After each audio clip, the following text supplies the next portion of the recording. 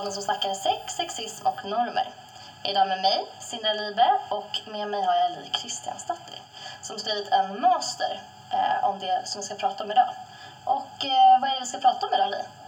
Vi ska prata om diskursen kring sex som självskadebeteende, eller sex som självskadebeteende med ett litet frågetecken efteråt, kanske man kan säga. Ja, precis. Och varför har vi med just dig idag? Det finns ju en anledning till det. Ja, jag är ju också Fatta-aktivist, så jag föreläser ju för Fatta om samtycke och sexuellt våld och övergrepp. Och jag hittade hit genom att jag skrev en artikel som handlade om det här ämnet och blev tipsad om att höra av mig till Fatta och se om inte jag skulle vara med och samarbeta med er. Och det ville vi verkligen, för att det här är ett ämne som vi har funderat länge på att ta upp. Det är ett väldigt stort ämne och det känns också lite svårt att ta i, så vi får se vart vi hamnar. Jag är väldigt peppad. Det är superkul att du är här. Det är ända kul från att vara Göteborg. Men vi kanske kan börja med att du berättar lite om vad du skrev om. Ja, så jag satt för typ 1,5 år sedan och funderade på vad jag skulle skriva min masteruppsats om i genusvetenskap och lyssnade på radio, för jag ville skriva om samtycke eller sexuellt våld eller våldtäkt eller någonting sånt. Och så lyssnade jag på radio och så presenterade de ett nytt forskningsområde som är världsledande i, de är först helt enkelt i hela världen, som handlar om unga som självskadar genom sex. Och jag kände liksom att det här var någonting som jag ville undersöka och fördjupa, och jag kände också att det var någonting som relaterade till mig personligen, och det var egentligen på det spåret som det började, och sen utvecklades det från att vara en undersökning av begreppet är eller vad det betyder till att bli en kritik mot hur det begreppet också, landar jag i min analys, tenderar att skuldbelägga icke-normativa våldtäktsoffer och hur det görs via språk. Och inte bara i den forskningen då, utan överlag i allmän diskurs kring det som kallas sex som självskadebeteende då. Ja, jag tänker att vi bara ska prata lite snabbt om vår kanske delvis personliga definition av vad vi menar när vi säger sex som självskadebeteende. Nej, alltså det de har, det är ju en definition av att sex som självskadebeteende handlar om att man söker sig till farliga situationer. Och vi behöver inte säga så här, de säger det. Men det som jag tänker att vi skulle kunna säga, det är att du kan ju, om du till exempel säger så här, men vad är då den allmänna diskursen kring sex som självskadebeteende? Eller finns det en sån, och hur kan den se ut på olika sätt? Kanske på något sätt. För att jag tycker det är viktigt att vi får in hur den formuleras, alltså just det här med förövare, risktagande. Ja, men det måste vara med. Men att det också kan finnas andra sätt att prata om det. Men finns det någon allmän definition av vad sex som självskadebeteende är? Eller? Ja, alltså i och med att det här är ett pågående forskningsprojekt och i och med att det finns på många olika platser. Jag vet att det är många aktivister också som pratar om sex som självskadebeteende. Det finns många som pratar om att vi måste fundera på hur vi ska förhålla oss till sex som självskadebeteende i domstolar, alltså i våldtäktsmål och sådär. Och sen finns det ett sätt som man pratar om det på BUP eller inom psykiatrin eller på tjejjourer eller sådär. Det är egentligen ett väldigt brett begrepp som inte har någon tydlig och klar definition, och det är väl också därför som det ibland tenderar att bli lite problematiskt, har jag tyckt och tycker. Och ett exempel på det då är att man ofta pratar om att den som självskadar genom sex söker sig aktivt till en förövare. Och då funderade jag när jag började skriva, så funderade jag på så här, men vad är det med det här uttrycket som är så jobbigt? Och så kopplade jag det till en språkanalys då, en diskursanalys. Och det som blir väldigt tydligt, eller det som är självklart nu i efterhand, det är ju att en förövare finns ju inte förrän förövaren har begått ett brott. Så när man säger att en person aktivt söker sig till en förövare eller går för att möta en förövare, så säger man ju samtidigt att den här personen ska veta att den kommer att bli våldtagen. Och det kopplade jag till forskning på någonting som kallas för secondary victimization och victim blaming, vilket som innebär att man förutsätter att den som har blivit utsatt för en våldtäkt eller ett övergrepp ska ha sett in i framtiden. Och det kan bli lite så att man kanske tänker att det här är navelskåderi, men jag tycker ju att, eller min analys grundar ju sig i en vetskap om att språk skapar också uppfattningen om vad det är som har hänt. Och om man väljer då att säga att en person söker sig till en förövare, då gör man en indirekt skuldbeläggning, eller direkt beroende på hur man ser det. Vilket som kan i värsta fall leda till att personer som har blivit utsatta för ett övergrepp och som ju oftast skuldbelägger sig själva känner igen sig i att de har sig själva att skylla och därför också bekräftar att de har sökt sig till en förövare. Och då skapas den här idén om självskadesex på det sättet. Det blir ju väldigt svårt och problematiskt när professionella personer framförallt förutsätter att någon vet vad som ska hända. För man kanske har tänkt att vi kanske kommer ha sex, men är det ett sexuellt övergrepp så är det inte sex. Och därför kan det inte heller vara sex som självskadebeteende då, som den här heter. Så att det, som du sa till mig innan, att då blir det som en krock i begreppen. Liksom. Att ja, precis. Det kommer till en punkt där de liksom tar ut varandra och blir irrelevanta till slut. Liksom. Ja, men precis. Exakt. De blir liksom paradoxala på det sättet att man å ena sidan, för i vissa sätt att prata om sex som självskadebeteende så gör man ju just detta att man säger, men vadå, kan man inte vara både ett våldtäktsoffer och ha självskadat genom sex? Men för mig då blir ju det relevant att lyfta fram, om det är ett övergrepp, varför gör vi då en analys av vad offret har gjort innan? Alltså varför lägger vi det här fokuset på personen som har så att säga sökt en förövare och inte en analys av varför är det farligt att gå och möta en främmande man? För det är det oftast en cisman då som är den här förövaren. Och där i blir det ju den här klassiska victim blaming situationen där man väljer då att fokusera på den som har blivit utsatt och inte på den som är maktutövare i det här läget. Ja, och där anser jag att i det exempel som du tar upp, att en person går och möter oftast cisman då, och blir utsatt för ett sexuellt övergrepp. I det fallet så tycker jag att det är irrelevant vad den här personen har för sexuellt beteende eller relation till sex. För att då är det ett brott som har begått så då är det som ska utredas. Däremot så tycker jag att det finns situationer där det är relevant att prata om. Jag säger sex som självskadebeteende, men jag vet inte riktigt om jag tycker att det är rätt begrepp. Men till exempel, person 1 har sex med en annan person. Person 2 gör alltid sin makt för att försäkra sig om att samtycke finns. Alltså frågar, lyssnar in signaler, etc. Och person 1 har sex men vill inte ha det. Jag tycker att när det händer, då tycker jag att det kan vara ett relevant begrepp. Men min uppfattning är att, så att säga, rangen blir väldigt mycket större. Ja, men precis. Det har jag också försökt att understryka då i allt jag har skrivit, att jag har verkligen jättestor respekt också för människor som jobbar med personer som har varit med om svåra övergrepp och försöker att hjälpa genom att ifrågasätta hur de tänker och hur de mår innan de söker sig till någonting som i en våldtäktssupportande kultur faktiskt kan utgöra en risk för dem. Och jag har också liksom full respekt för forskare som försöker att belysa det här och så. Jag håller med dig om att det säkert kan finnas många situationer där det går att prata om sex som självskadebeteende, och ditt exempel där är ett av dem. Att man kanske har sex fastän man inte vill det, men motparten har helt enkelt ingen chans att veta att det inte är någonting man vill. Nej, men det kan vara, det exemplet du tog kan vara ett av dem, absolut.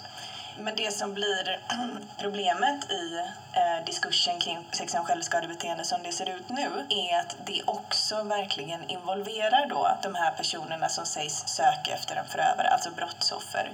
Det involverar också unga personer som har sålt sex ibland, och då blir det återigen så här att de som har sålt sex, som är ju faktiskt utsatta för ett brott, det är ju olagligt, och därför så har jag velat vända på det här och ifrågasätta hur kan vi, istället för att ställa frågan till en person som har blivit utsatt för ett brott, istället för att ställa frågan har du självskadat genom sex, vilket som nu vissa institutioner så där uppmuntrar personer som jobbar med unga människor att ställa den frågan, så vill jag ställa frågan utifrån det tillägget som vi har i brottsbalken sedan 2013, alltså har någon utnyttjat dig sexuellt när du befinner dig i en särskilt utsatt situation. Och det är också någonting som Nina Rung har pratat om, att man kan ha som en metod i domstolar och sådär. Och det supportar jag fullt. Det gör jag också. Jag tänkte att vi ska gå in lite mer på det här med risk och risktagande och vem som tillskrivs ett risktagande. För det har du skrivit lite om i din artikel. Ja, det här med risk är ju en jätteviktig del i det som jag har skrivit om och kritiserat. För att i det som, när man pratar om sex som självskadebeteende så finns det en underliggande självklarhet. Som det gör i alla saker som vi forskar på, skriver om och uttalar oss om, så finns det alltid en underliggande norm som gör att vi kan prata om det här. Och den underliggande normen i diskursen kring sex som självskadebeteende handlar ganska mycket om att det går att prata om ett risktagande som någon slags objektivt fenomen.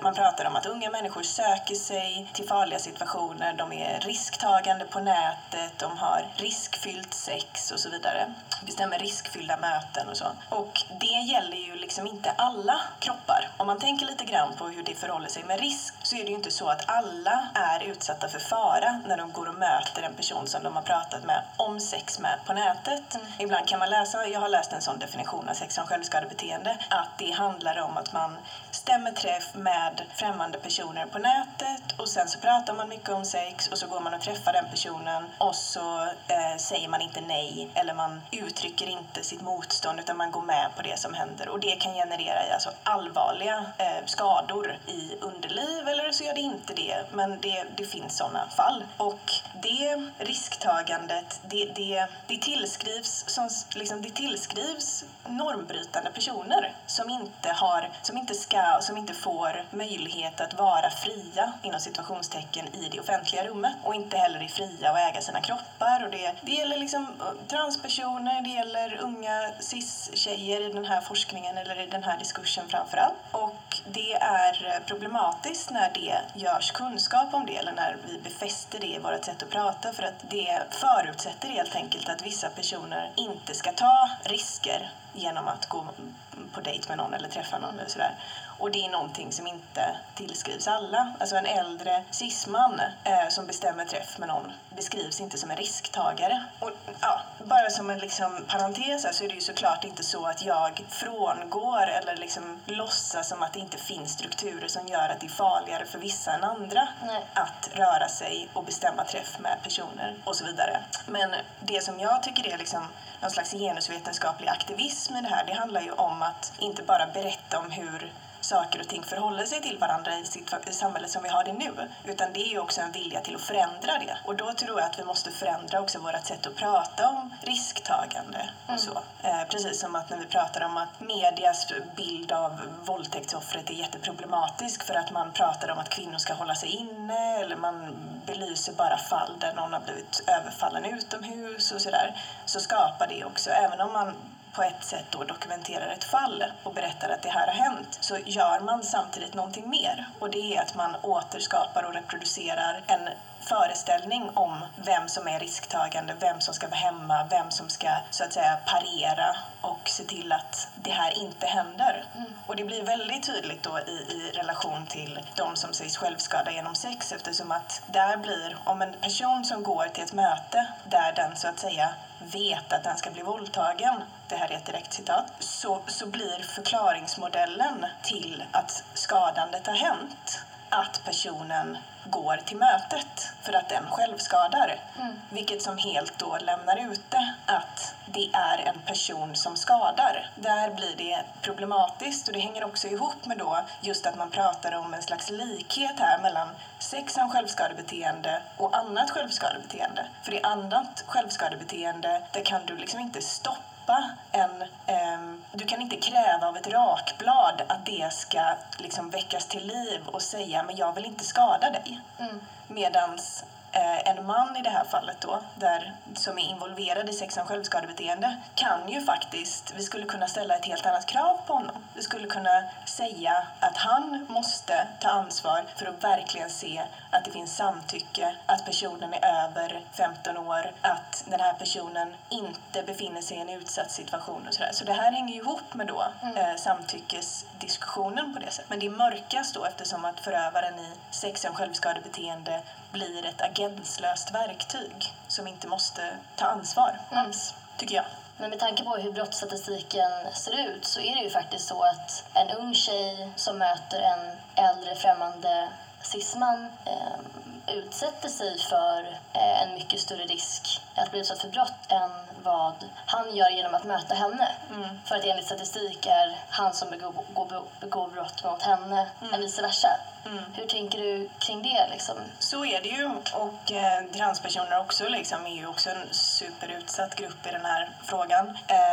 Och det är ju också väldigt viktigt att säga att det här är inte någonting som, min kritik syftar inte på något sätt till att frånta enskilda individers känsla av att de har ett beteende som är farligt för dem, och att man kan göra det av många olika anledningar, som till exempel, alltså som annat självskadebeteende, att man vill sig själv illa, att det är ångestreducerande, att man får en kick av det, vad det än kan handla om. Det handlar alltså inte om att ifrågasätta att folk utsätter sig för vissa destruktiva situationer. Och det stämmer ju, och det måste ju kopplas till den statistiken som du precis refererade till, eller till våldtäktskultur överhuvudtaget, att vi vet att det är ett risktagande på ett sätt. Men det som blir problematiskt i hur vi pratar om det är att det också lite grann skulle kunna föregå deras svar. Och nu ska jag försöka göra det här så pedagogiskt som möjligt, men om man tänker sig att om vi tar forskning som visar på skuldbeläggning av våldtäktsoffret och så tittar vi på vem är det som skuldbeläggs. Och då är det oftast alltså normbrytande avvikare.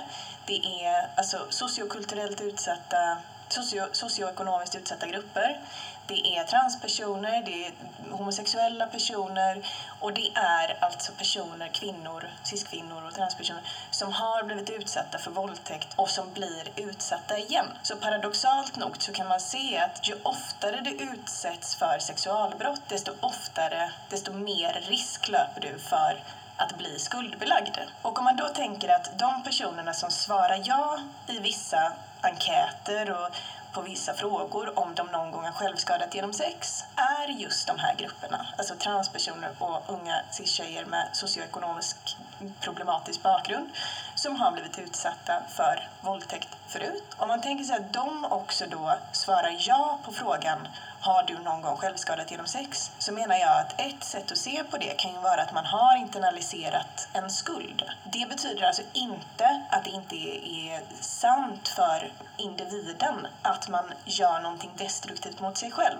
Men när man gör vetenskap av det här och när man pratar om det på det sättet, då är det också ett sätt att skapa en situation för folk att känna sig skyldiga. Att istället för att få frågan, har du någon gång blivit utsatt för någonting? Har du blivit utsatt för att någon har utnyttjat dig i en särskilt utsatt situation när du träffade den här främlingen som du hade pratat med på nätet? Så får man istället frågan, har du någon gång självskadat genom sex? Och om vi då tar det här med att man redan blir skuldbelagd väldigt mycket på grund av sin avvikande position och att man redan blir skuldbelagd som våldtäktsoffer överhuvudtaget, så vet man också så tänker jag att man också kan koppla det till att man tar på sig det här med att men jag har liksom självskadat, jag har gjort det här mot mig själv.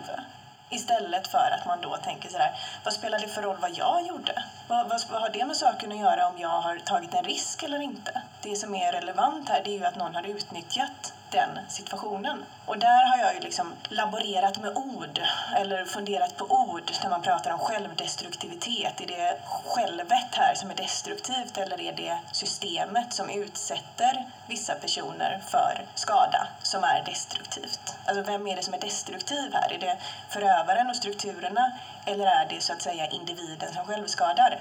Så det här är liksom en analys av en kunskapsproduktion och vilka normer som föregår möjligheten för den här typen av diskurs. Inte liksom på något sätt att individer kan inte självskada genom sex, för det tror jag att man kan, men att det också hänger ihop med alltså hur vi uppfattar att självskadebeteende är. Ja, för att genom att ställa den frågan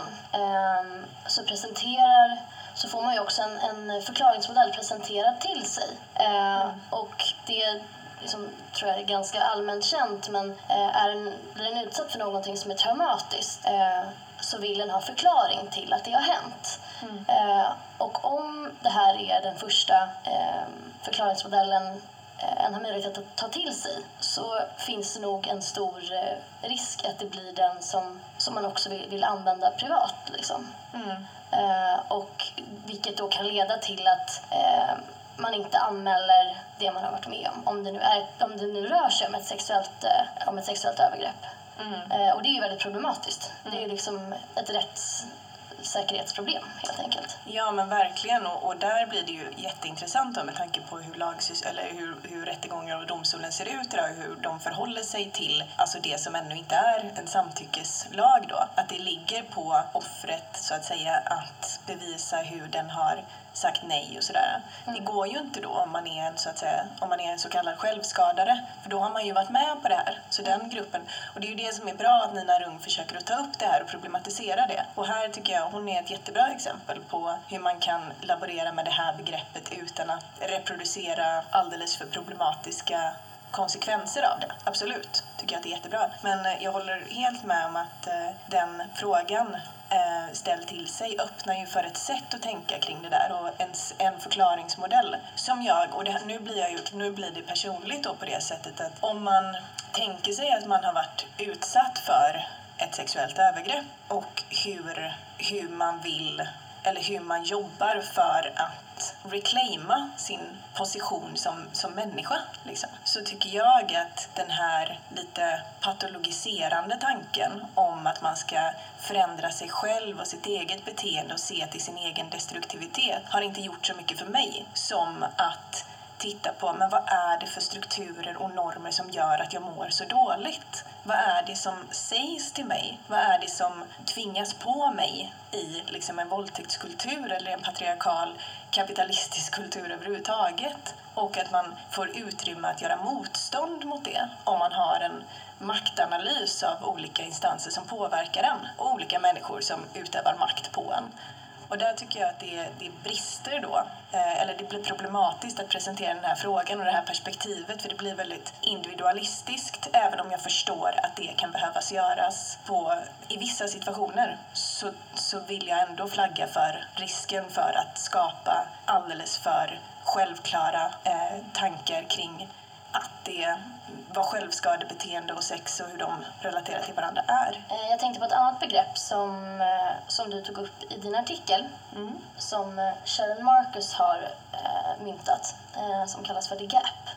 Skulle du vilja gå in lite mer på det? Kort sagt så skulle man ju kunna säga Sharon Marcus är ju en genusforskare som är uttalad poststrukturalist. Och det betyder att man tänker att diskurs formar vårt sätt att se på oss själva och se på vår omvärld. Och det är alltså språkliga saker, men det kan också vara handlingar och sådär. Och jobbar helt enkelt med dekonstruktion av språket. Det är också den ingången som jag har här, för att jag förutsätter ju också att det inte är subjekt, kan man säga, som skapar situationer eller koncept, utan subjekt blir också skapade av normer och konstruktioner. Ja, sådär. Och då pratar Sharon Marcus om någonting som handlar om vad hon kallar för the gap, och det är en slags mellanposition, och hon menar att när vi pratar om våldtäkt så kopplas det ofta till också hot om våldtäkt, och att hot om våldtäkt alltid resulterar i våldtäkt om personen som är på väg att bli utsatt inte parerar. Och det där liksom mellanrummet mellan hotet om våldtäkt och faktisk våldtäkt,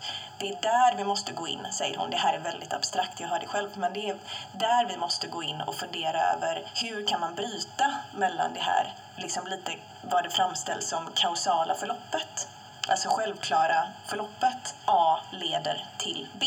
Och i det här fallet så skulle det vara då att så som det är formulerat på vissa platser eller i vissa sätt att prata om det, så är det att unga personer med sex och självskadebeteende utför det självskadebeteendet genom att söka sig till situationer där de vet att de kommer att bli våldtagna, och sen blir de det. Och då frågar sig folk liksom, men hur kan vi förstå det här, att de gör det här mot sig själva och liksom söker efter en förövare och sådär. Och då skulle det här the gap vara att gå in i det sättet att tänka och säga att det finns ingen självklar väg här. Det finns ingen självklarhet i att du söker upp eller du pratar om sex med en person på nätet och sen går och träffar den personen och blir utsatt för ett brott eller blir utsatt för ett övergrepp, utan i den här situationen så kan man inte prata om att en person söker sig till en förövare, utan man kommer gå in där och säga att en förövare är för det första som sagt inte en förövare förrän brottet har begåtts. Du kan inte söka dig till en förövare egentligen. Du kan söka dig till en person som kanske kommer att utsätta dig för någonting, men en förövare existerar liksom inte förrän det har hänt. Och the gap i den här situationen blir alltså då att man skulle kunna ställa ett krav på personen i fråga, på förövaren i fråga. Den personen kan gå emellan. Vi måste kunna liksom se att det är möjligt att ställa mycket högre krav. Det behöver inte vara självklart att om en man får möjligheten att våldta en person så kommer han att göra det. För det är lite grann det som det sägs här. Att annars så kan ju inte sex som självskadebeteende funka. Det kan inte existera om du inte har en person som också skadar dig här. Men den biten av den här diskursen lämnas ute lite grann. Och då blir det ju igen då så här, men om man är beroende av en förövare, varför är det då inte ett brott? Och så vidare. Men the gap är helt enkelt den situationen där du går in och säger så här, men det här är ingen självklarhet. Du kan säga till att den här mannen har inte rätt att göra detta ändå, eller det är inte självklart att han kommer att utsätta någon. Och det är där då det blir problem med jämförandet mellan olika självskadebeteenden, för att ett rakblad eller någonting du bränner dig med eller sådär, det kan inte gå upp ur sig själv och säga jag vill inte skada dig. Där är det ett kausalt förlopp, alltså A leder till B, om jag skär mig så blöder jag. Men det är inte liksom ett självklart förlopp att jag söker mig till en situation som kan innebära risk och jag kommer att bli våldtagen. Så. Och därför är det en problematisk modell att applicera på verkligheten. Den här självklarheten... med A till B, det kausala förloppet. Ja. Att det är liksom en osanning så att säga. Ja, precis. Och det bygger ju på just den här underliggande normen, eller som vissa kallar, eller doxa, eller hur man vill uttrycka sig. Det bygger på att vissa saker tas för givna och så bygger vi liksom kunskap kring det. Och att ta en risk genom att träffa en man, det är en sån självklarhet. Eller att hot om våldtäkt leder till våldtäkt om du inte aktar dig eller gör någonting för att förhindra det, eller går emellan där eller någonting. Och det behöver liksom inte... Det är en idé som vi har, men det behöver inte vara så. Om du skulle koppla det här till någonting personligt som har hänt, för det vet jag att du har gjort en del i din uppsats. Skulle du kunna ge något exempel då så att det inte blir lika abstrakt som det här begreppet är? Ja, absolut. Alltså dels så har vi situationen med hur jag kände av problemet med det här, kan man väl säga. Och det var att jag själv, när jag var utsatt för ett sexuellt övergrepp 2011, så hade jag haft, det har jag skrivit om i min artikel, och det var att jag hade haft ett bråk med den som jag var tillsammans med då, och jag var alltså precis en typisk självskada genom sexperson, alltså socioekonomiskt utsatt cis-tjej som hade varit utsatt för våldtäkt förut tidigare, och jag var också väldigt ung och var ute och full och ville hämnas eller få min dåvarande partner att känna sig dålig liksom. Och gick helt enkelt med en man då som jag kände redan från början att det här kan verkligen bli riktigt dåligt. Väldigt, och det håller jag med om, självdestruktivt på det sättet. Men när man då för tiden så hade jag aldrig liksom hört begreppet sex som självskadebeteende. Men när jag tittar tillbaka på mitt unga jag så kan jag tänka mig att det som hände sen, alltså det jag var utsatt för, hade jag absolut hållit med om var en produkt av att jag gick med honom. Jag mådde väldigt dåligt under den perioden. Jag var väldigt full, jag var väldigt arg på min partner. Och jag bestämde mig för att nu ska jag utsätta mig själv för någonting så han ska verkligen fan för honom, helt enkelt för min partner. När jag tittar tillbaka på det och tänker mig att någon hade ställt de frågorna liksom till mig, har du självskadat genom sex, varför gjorde du det här och sådär, så hade det fokuset fått mig att känna ännu mer skuld, för det gör man ju redan. Man känner ju oerhört mycket skuld, oftast, inte alla, oftast känner man det, för man får det också påtryckt från olika situationer och normer och så vidare. Och där kan jag liksom säga att jag hade bekräftat det 100%, jag hade internaliserat det här begreppet. Nu, flera år senare, så kan jag titta tillbaka på det här och säga sådär, det spelar ingen roll, det har ingen betydelse vad jag tänkte när jag följde med den här personen hem. Och det har inte hjälpt mig någonting att känna mig dum för att jag gjorde det. För att jag gick med honom. För att det har bara liksom fått mig att glömma bort hans del i det här. Detta är ju väldigt klassiskt. Men ställt mot då det här med har du självskadat, just vetskapen som man kanske har innan att så här, det här kan gå dåligt och så gör man det ändå. Så tror jag att jag hade verkligen varit en person som hade svarat ja på det här och det tycker jag är problematiskt. Det andra exemplet, och det relaterar väl egentligen till detta då så kallade the gap som är så abstrakt. Men det här mellanrummet då, det var en mycket, mycket mindre dramatisk situation egentligen och det var med en annan partner några år senare och vi var tillsammans och hade det jättebra tillsammans och sådär men vi skulle inte ses på någon vecka och han tog initiativet till sex och jag hade inte så mycket lust. Men jag kände liksom någonstans att ja, men nu ska vi inte ses så nu får man ändå liksom komma igen här nu och sådär. Som jag tror att det är en ganska vanlig situation. Och så skulle det här kausala förloppet skulle ju då i så fall vara att jag har inte lust men har sex ändå och vi har sex. Punkt. Liksom. Men det som hände där var att han kände av helt enkelt. Och det behöver inte vara så för alla, men för mig var det så. Han kände av att jag inte var våt. Alltså jag var inte sugen. Och då, när vi hade börjat ha sex, så stannade han och slutade och så frågade han mig sådär, men du, vill du? Och jag liksom sådär, men ja, sådär halvt svävande. Och, och där har jag ju gett samtycke då, skulle man ju kunna säga. Men det han gjorde då var att fortsätta och han bara, fast jag känner ju att din kropp inte reagerar. Och så sa han så här till mig, för han kände ju mig också och min historia.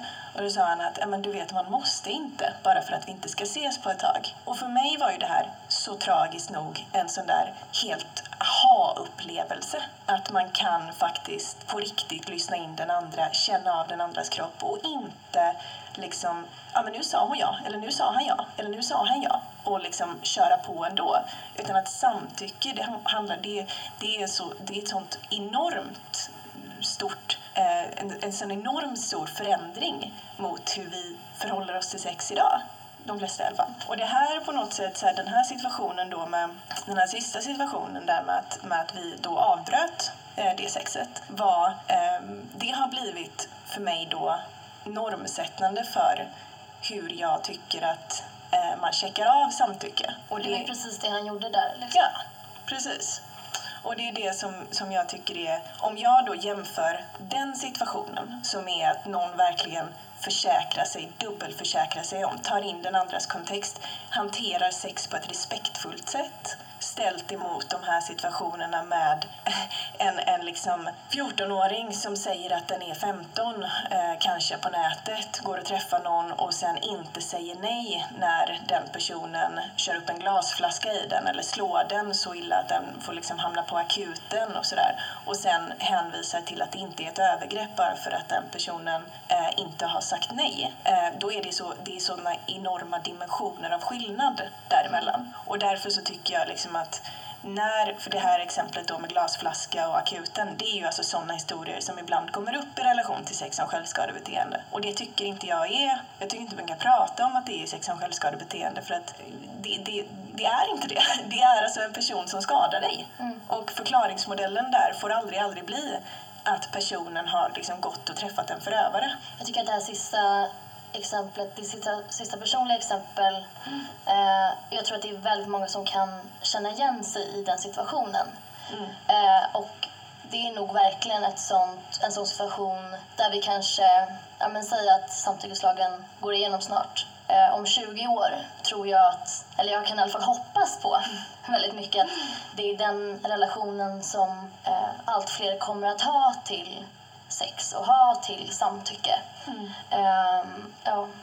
Ja, och sen så här, jag vet inte, jag kanske borde säga någonting också om att jag pratar ju utifrån ett heteroperspektiv, alltså ett penetrationsperspektiv som gjorde att det blev möjligt för honom att faktiskt känna att det liksom skavde för honom också på ett sätt. Jag vet inte om det är relevant att ta upp det, men det är utifrån den positionen jag pratar. Liksom. Det finns väl en anledning till att vi har pratat om män som utsätter kvinnor och transpersoner för att det är så det ser ut i brottsstatistiken liksom.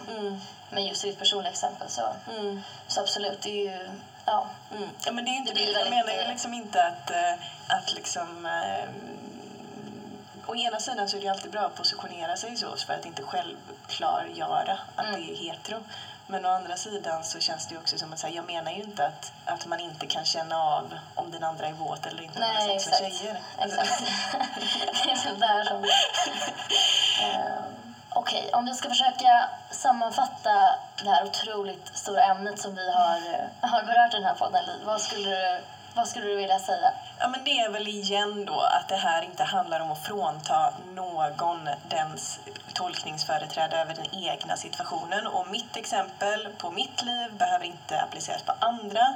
Men det jag pratar om är alltså ett sätt att göra kunskap som bygger på vissa normativa självklarheter som är just föränderliga och möjliga att förändra normer. Och det är sammanfattningsvis absolut risk. Det är alltså en varsamhet eller ett problematiserande av vad man menar med risk. Vem tar en risk? Varför är just den här kroppen en risktagande kropp? Vem kan stämma möte med någon på Tinder och gå och ha sex med den personen och inte tolka som en risktagare? Och vem tolkar som en risktagare när den stämmer möte med någon på nätet och träffar en främling? Så risk, absolut. Sen har vi det här kausala förloppet med förövare. Alltså en förövare finns inte förrän den har begått ett brott. Du kan inte säga att en ung person går och söker efter en förövare som den vet kommer våldta dem. För det första kan man inte veta det. Man kan inte veta det och ansvarsbördan kan inte ligga där. Och sen är det väl det här med skuldbeläggningen och internaliserandet, tror jag.